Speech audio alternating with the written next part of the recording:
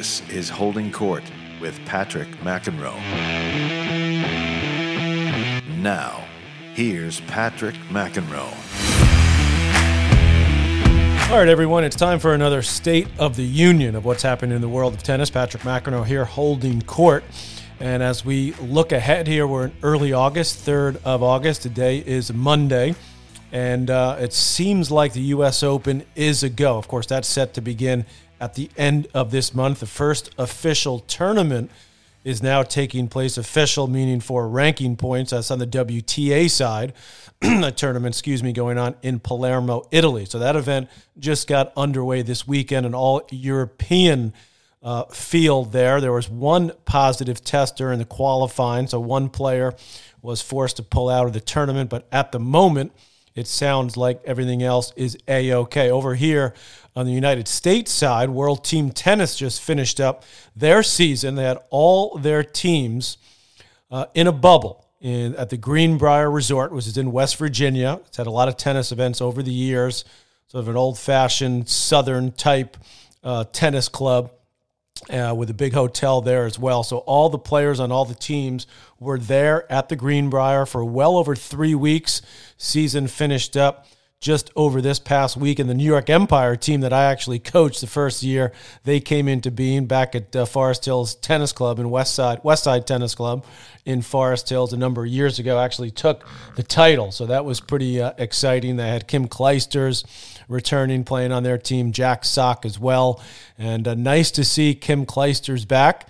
And she actually played quite well during World Team Tennis as well, beating, amongst others, Sophia Kenin, who, of course, won the Australian Open. But as far as professional tennis goes at this stage, let's think about where we are for a moment. We've seen lots of exhibition events going on in Europe.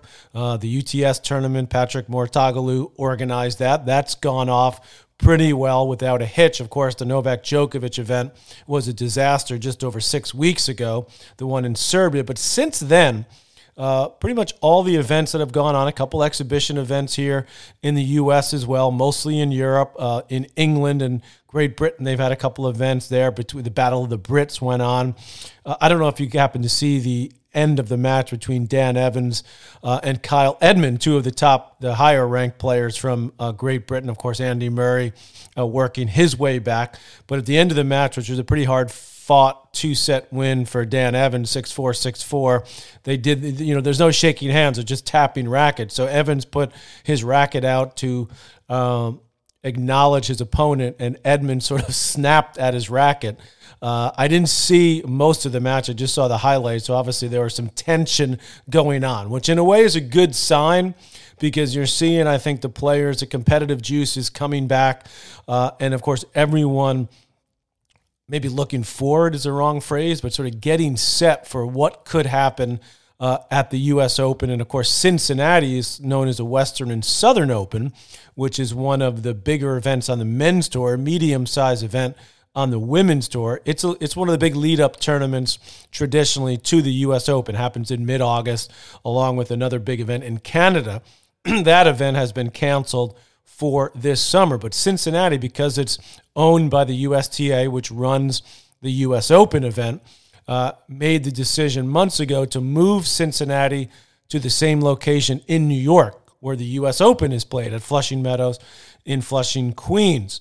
So it's going to be extremely interesting to see how it plays out because you've got the players essentially coming into what's being called the New York bubble. Okay, so the players will be coming from all over the world. We'll get into the details of some of the players who have already decided not to come. But I think the majority of the players will come. Now, of course, the big question is, will the top players, will the big name players come? The one we've heard already that is not coming is the number one player from Australia, Ashley Barty, deciding not to make the trip from down under. They've had an outbreak there recently in the state of Victoria, which is in Melbourne, Australia, which, of course, is where the Australian Open is held every year. So that puts that somewhat up in the air for even January as we look ahead down the road to what could happen in 2021. But if you look at the U.S. Open and Cincinnati, which will be essentially the week before the U.S. Open is set to start, again, I said at the end of August. So you've got about an 8-day window where they will play the U.S. Open. August 15th is the day that they will open the facility in New York at the U.S. Open. So here's how the USTA is attempting to make this work, what I call the New York bubble. Players will fly in from wherever they're coming from. Obviously, they're getting a little special waiver that they can use to get into the country, quarantine for, I believe it's going to be 48 hours. There's been different talk. Is it 48 or 72 hours? They'll get picked up at the airport by an official from the U.S. Open. They will go straight to one of 2 tournament hotels, both of which located in Long Island. The players there'll be a few players apparently that have opted to rent their own properties and houses, et cetera, but I'm told that number is very few. Of course, you could probably guess who those players will be, the wealthiest and ones with the most resources. Those players obviously will, I guess, be handled slightly differently when it comes to testing, et cetera. But the players that go straight to one of the 2 tournament hotels, again, which will be a heavy majority of the players and their teams, will be tested immediately upon arriving at that hotel. When the test result comes back, they say will be within 24 hours. That player will then be, and the player's coach, by the way, and or physio. So I'm told the coach and the physio at the moment will also be allowed. Now, they'll have to get tested as well. If they get the test comes back negative within 24 hours, whatever it may be, they will then be issued their credential so that they can get into the grounds at the Billie Jean King USTA National Tennis Center. Now, from that point forward, whatever day they come into New York to prepare either to play just the U.S. Open or Cincinnati and the U.S. Open, that player will be able to be in the hotel, transportation back and forth to the compound, and that's it. Not allowed to go anywhere else. Of course, the logistical arrangements that the USA have had to put in place, whether it's for food, for catering, on-site at the hotel, delivery services. So just imagine all those things that have to be ironed out so that you're limiting the potential for anybody to bring the virus into this so-called bubble, or obviously for a player to get it and then bring it into the bubble.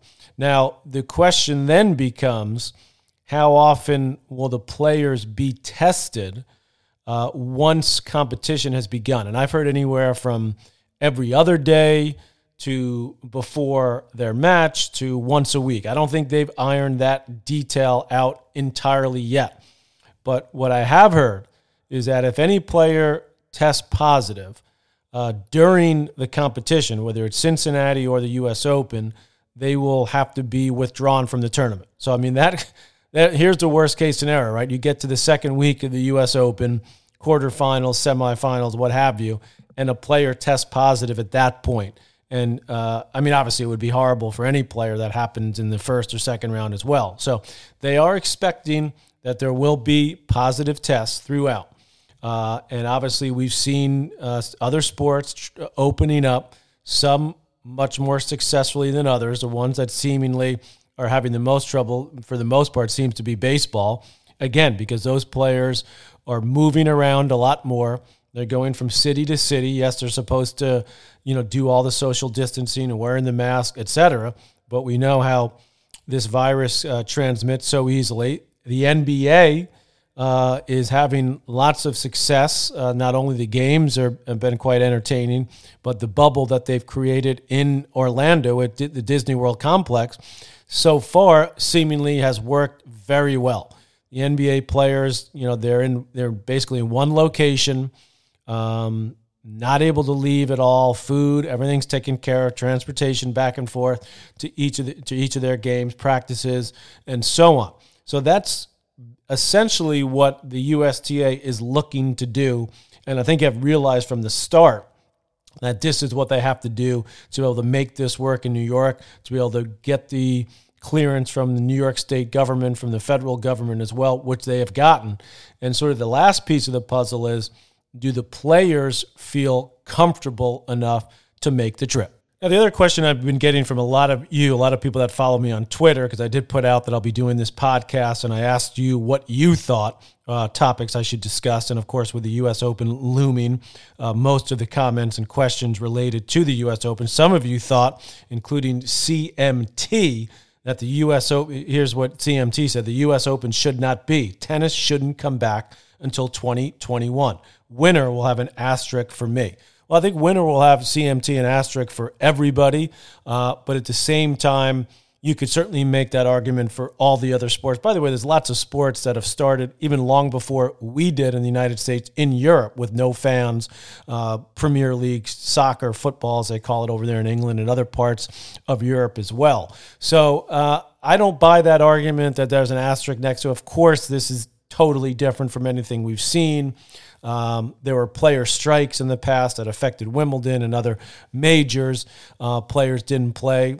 There's no asterisk there. I mean, people sort of know looking back. Now, if you tell me that 5 of the top 10 or 6 of the top 10 don't show up, will that affect how history looks at it if a player ranked 15 or 20 in the world wins it? Yeah, I guess it will, but I'm expecting, again, most of the top players will show up. I mentioned Ashley Barty's already said that she's not. Djokovic, Nadal, of course, those are the two big guys on the men's side, as Roger Federer's out with the knee injury. We did see some pictures recently of Roger hiking in Switzerland, as he likes to do often, particularly when he's coming back from a knee injury. So he's hoping to come back in 2021. A couple of people also said, why go to best of 5? Why not play, best of 3? Kendra, for example. How about try best of 3? That's been discussed, I believe, by the U.S. Open. I know by the USTA officials and the U.S. Open. But the players, I think, on the men's side have never brought that up. And, there have been some people also who have said to me on Twitter, including my good friend Liz Clark, who writes for the Washington Post for many years, said, what about the feasibility of the 2-slam turnaround in 6 weeks? Is it possible? Even for, in best of 5, for example. So that would be an argument to go to 2 out of 3. I think that's an argument that to me is not as relevant for this particular situation. First of all, the players, of course, you're a little worried about them coming in 100% fit from a match perspective. Physically, they should all be in great shape because they've been able to train for months.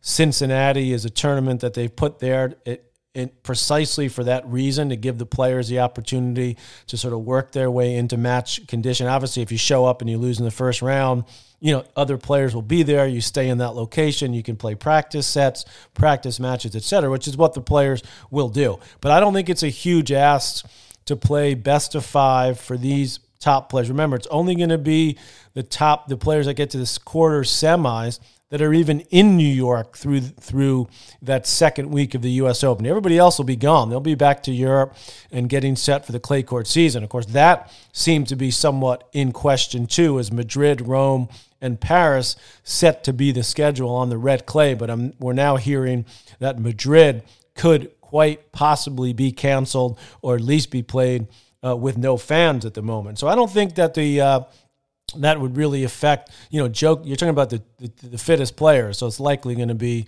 if they all show up on the men's side, Djokovic, Nadal, Thiem, Tsitsipas, go down the list of the top players, Medvedev, etc. And I don't have any question that those players could turn around reasonably quickly and get ready from a best of 5 on hard court to be able to, remember, it's got a couple of weeks. The 2 events right after the U.S. Open, Madrid and Rome, those are both 2 out of 3 sets on clay. So I don't think that is a large issue at all. Nicholas says to me, COVID-19 continuing impact on events around the world and also rankings, how are they supposed to work? Well, the ATP and the WTA made the decision to freeze the rankings and actually use more of a 2-year system now. It's normally a rolling system over 1 year. So I think that basically solves that issue. So the players, essentially their rankings will basically stay the same through this year as the ranking system works anyway. the points you earn fall off at the end of a whole year. So now it'll be tailored to work over 2 years, which is something golf has done multiple years, and I think tennis should look at that very seriously for the future as well. Another thing that'll look a little bit different this year at the U.S. Open will be there will be no lines judges on all the courts except the two main show courts. So Hawkeye is a technology that's used for the replay system. World Team Tennis used it entirely throughout their season this past month. Obviously, it's used for challenges at the highest level of the pro game.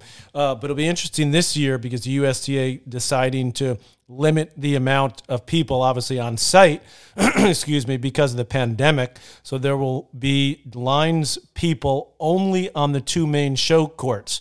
I think this is inevitable that this will continue in the pro game. Obviously, Hawkeye is very reliable. Is it 100% accurate? Probably not, but it's certainly more accurate than the human eye.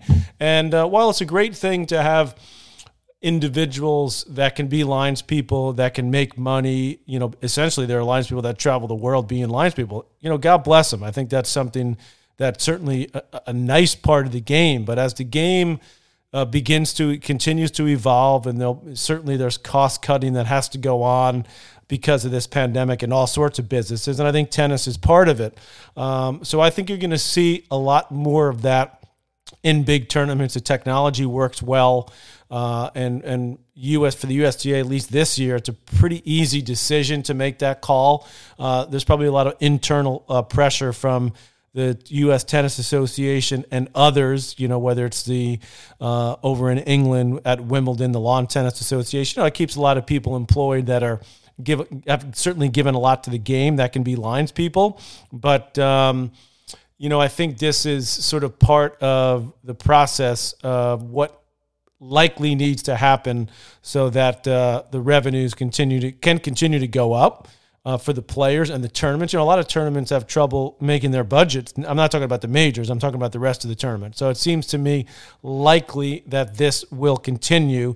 At the end of the day, I think it's part of the financial stability of the future of the game. So that will be something new and different at this year's U.S. Open. Let's get into the players now and who we think will show up. There's obviously question marks about a couple of the top male players. I would say most particularly Rafael Nadal. There's been video of him practicing quite a bit that he's put out on his social media of him practicing on clay, and many have assumed that, he's just going to gear up for the clay court swing, although now that appears possibly to be in danger with Madrid possibly being canceled, which would be the first tournament on the European red clay, which is due to start the day after the U.S. Open ends. So there were many of us speculating that Rafa would decide not to show up in New York. He's expressed some concerns just himself. Obviously, we all have them about the pandemic, but apparently the numbers are going up a bit in Spain.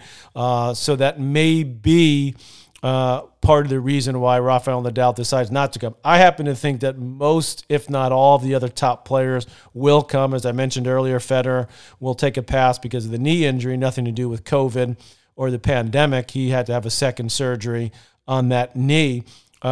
I think Djokovic is going to show. He ordered a case of balls from the USTA, the U.S. Open balls, a couple of weeks ago to prepare himself, apparently, to play on the hard court. Obviously, he's the best hard court player, although Nadal's won more U.S. Opens than Djokovic.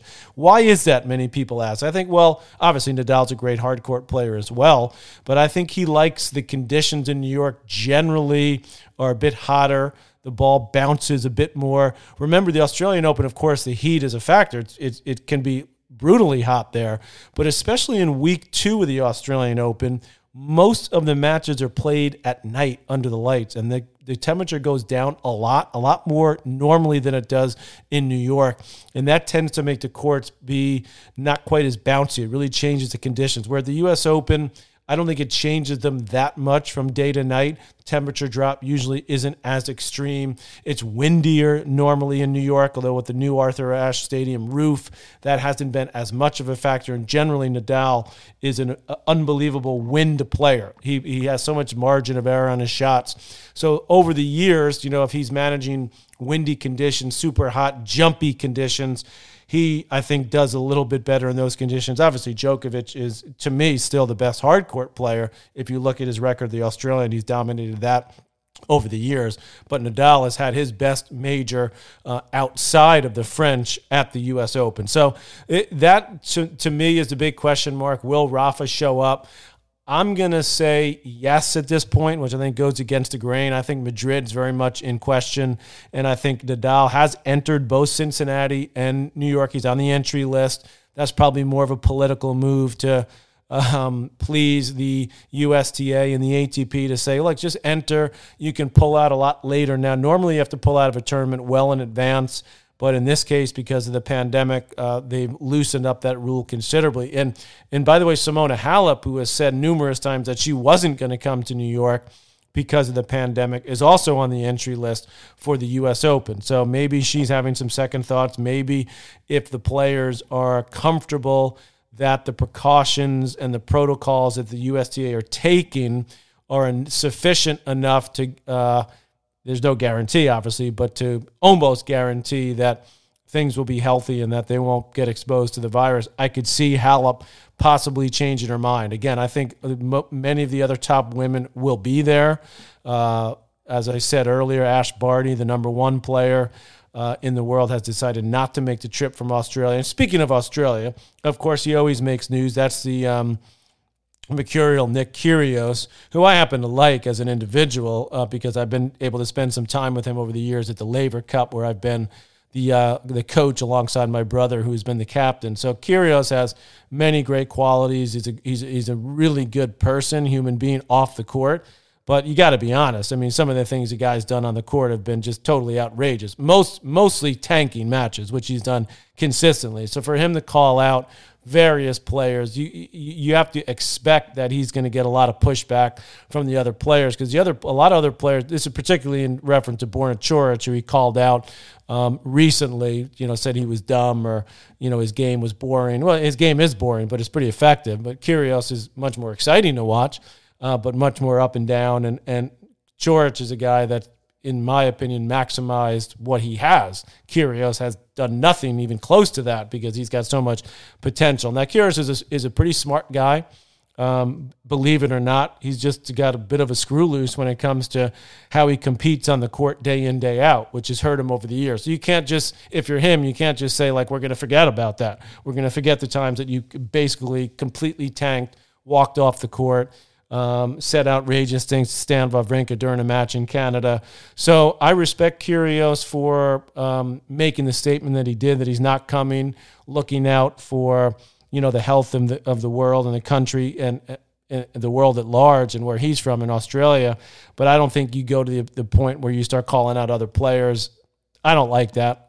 Nick obviously is Nick. He'll do what he wants to do.